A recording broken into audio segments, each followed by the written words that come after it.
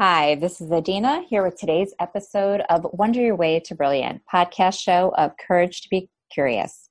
And this year, as you've been following us, we are walking with the yamas and the niyamas, yoga's ethical principles for ethical practice and ethical living.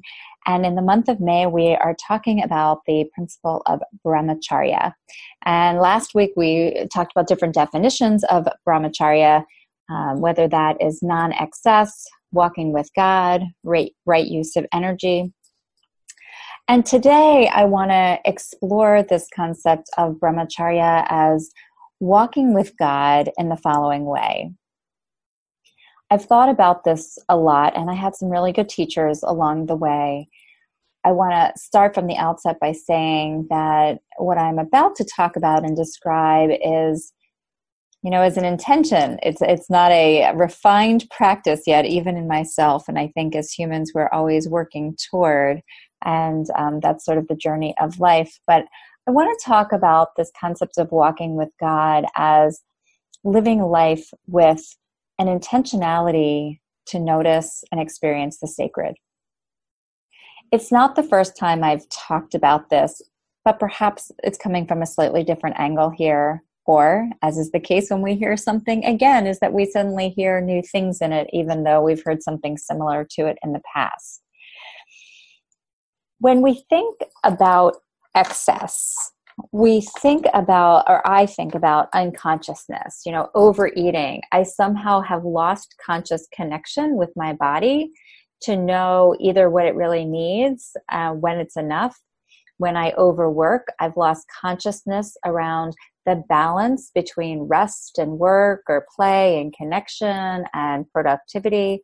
When I over excess in virtually anything, the definition of excess is that I have somehow lost a consciousness about the thing and allow the thing to sweep me along, almost like rapids down a river sweeps the raft along, that the raft is no longer in control. The water is in control and it's just pulling us along. And so this opposite of excess is sacredness. It's sacred awareness. It is so much consciousness to how sacred every act is. If we take the act of eating and we think of it as an experience of walking with God, of brahmacharya, then everything from deciding what to eat, laying our eyes, like looking at the food or the ingredients that we're about to use and noticing and thinking about where they came from, the labor that went into them, the miracle of nature to produce them, the sun and the seeds and the tilling and all of the things that went into it, and recognize the ingredients are sacred, that work and livelihood went into getting them into the markets or wherever it is we bought them from, brought them into our kitchen perhaps. And then the sacredness of the food that we've created, that we have taken ingredients perhaps of a variety of kinds and turned them into something else, that's a sacred act. And maybe we've done it with intentionality, either to be able to provide pleasure or entertainment for others, or maybe to fuel our body with the healthiest things that we can. That when we break down an act as simple, let's just say, of preparing and eating food, but we do it in the essence of brahmacharya, that it's no longer just something we're getting off our plate, to use a pun there, like getting the food done, but we've made it sacred. We have brought so much intentionality and consciousness to the practice that it has literally become a sacred experience. And I want to propose this idea that every single moment is sacred. Every single action that we take is sacred. Every choice that we make is sacred. But we don't always treat it that way. Brahmacharya, I think, is the invitation to ask ourselves, what would it be like if we could encounter every moment with that sense of the sacred? And when we talk about every moment, we don't just talk about the moments when we notice the beautiful flowers blooming, as at least where I live right now they are, or we notice the sun shining as today it is, or at least at the time that I'm making this podcast, or, a good friend who has really shown up for us, things where it's easy to stop and feel the gratitude, feel the sacredness, or maybe the divine energy that's inspired in the thing. But then we're even challenged in brahmacharya, I think, to see the sacred in everything. And that means in things that might not feel so good, or experiences that might not seem so great, or hardships. That could we encounter a hardship in our life, an argument with someone, something that didn't turn out the way we wanted it to, an injury, a moment when things went wrong, could we see those as sacred too? And it's interesting because I spent a lot of my life really, as many of us do, resisting the moments and times of struggle. And I will say that I definitely still do. I go through highs and lows like everybody does, and the lows can be a challenge. One of the awarenesses that I have had, though, over time is that when I got into what feels emotionally like a really difficult place, I've come to be aware of the fact that on the other side of that is typically a breaking open into something beautiful, wondrous, maybe even more better than anything I could have imagined on the other side. And it feels analogous to me like looking at the bare trees in winter where it looks like nothing is happening and everything is dead. And I sometimes anthropomorphize these trunks of trees that are naked, no leaves or anything, and how cold they must be. And then somehow miraculously, as the seasons change, they suddenly start blossoming again. And so even these moments of hardship, while it's hard to hold on to this through all of it, in this bigger picture, I have a sense that they are sacred too, that somehow or another, just like the trees and what's going on underground, is that these difficult passages and moments are somehow mixing up the energy. They are somehow, taking all of the things that are at work in the universe and mixing them together in a way that is going to give rise to something better on the other side. And just having that awareness that that is a pattern allows for the experience of holding those times as sacred times. And I don't want to present any illusion that I walk around smiling during those times. I don't. I walk around, kind of in the difficult energy and calling out to my friends and my supports and things like that. But inside there is this sense that something sacred is happening here, that the stirrings and the difficult things are all in a reconfiguration pattern that is giving rise to something else.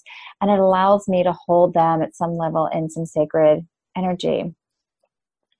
The hardships, that we have, that they're teaching us something and that they're here to be teachers.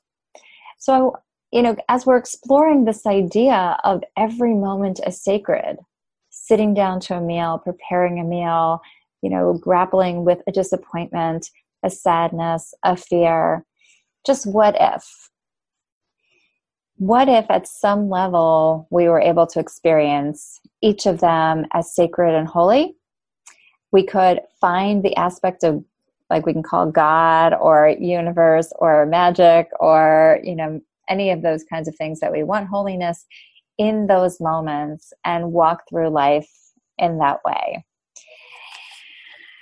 And what would it take to be able to do that? What kinds of resources would we need? Because it's a tall order to ask. So some of the tools that I think brahmacharya, or some of the practices brahmacharya demands of us. First of all, brahmacharya requires us to stop and even just to allow ourselves to be present to something. I know that it's very common, especially when things are hard or difficult or whatever, we just keep ourselves busy. We keep ourselves distracted. We keep ourselves busy, almost like as if we could just keep ourselves busy enough, we could pass through it and maybe wouldn't have to struggle or suffer with it at all. We could just get through it. In that getting through it, though, there's more suffering than there is holiness. And so one of the practices is to make a regular time to stop and to notice, where am I now? where am I in this moment? And whether it feels like a grand moment or it feels like a demoralized moment or anything else in between, just noticing where am I brings some sacredness to it. And that's one of the practices of brahmacharya. Another practice of brahmacharya really has to do with thinking about the frame that we place around something. So if we're willing to take the pause and we're willing to notice it, how do we tell the story of what's coming in front of us? As I said, for me, going through hard times, I eventually was able to construct the story that said, all right, there's something difficult that's going on here, but that difficulty means that it's like the rapids, and on the other side, there's going to be something clear and there's going to be something great. So, if I can construct that story, then I can say, this is the work of God. This is the work of the divine. This is the work of the mystery, and it is leading to this path. If I can put a story around it, and virtually everything, we're in, whether it's difficult relationships with another person, a work deadline that feels like it's imposing upon us, with a schedule that feels like it's overwhelming. Our experience of brahmacharya, whether we see that moment in our life as a moment of walking with God or we see it as an overwhelm, has to do with the frame and the story that we place around it. And so brahmacharya asks us to think about, what is the holy frame? What is the frame of walking with God? Because negativity is an excess too, right? Negativity can become intoxicating. It can become addictive, and we can start to think of all the negative, all the negative, all the negative. And so brahmacharya asks us to look at it differently. Can we place a frame, and can we find the divine in any of those given moments? And so, for this week, what I really want to encourage is, a few times this week, and sometimes it's helpful to set a reminder on the phone or on the computer or something like that, whether it's a few times a day or a few times a week, to stop and just pause in the moment and to say, where is my intention lying right now? What is sacred about this moment? And how can I bring the holy to this moment? What would it mean to do that here? And just sitting with those simple questions for 60 seconds, once a day, twice a day, a few times in a week, starts to give us an entryway into the experience of brahmacharya. So I'd like to put that out there as the invitation this week. And if you have any experiences, I always love to hear from you. You can email me, adina@couragetobecurious.com. You can post on our Facebook page. And would love to hear your experiences of how you're directing your right uses of energy in the coming week as you're thinking about brahmacharya.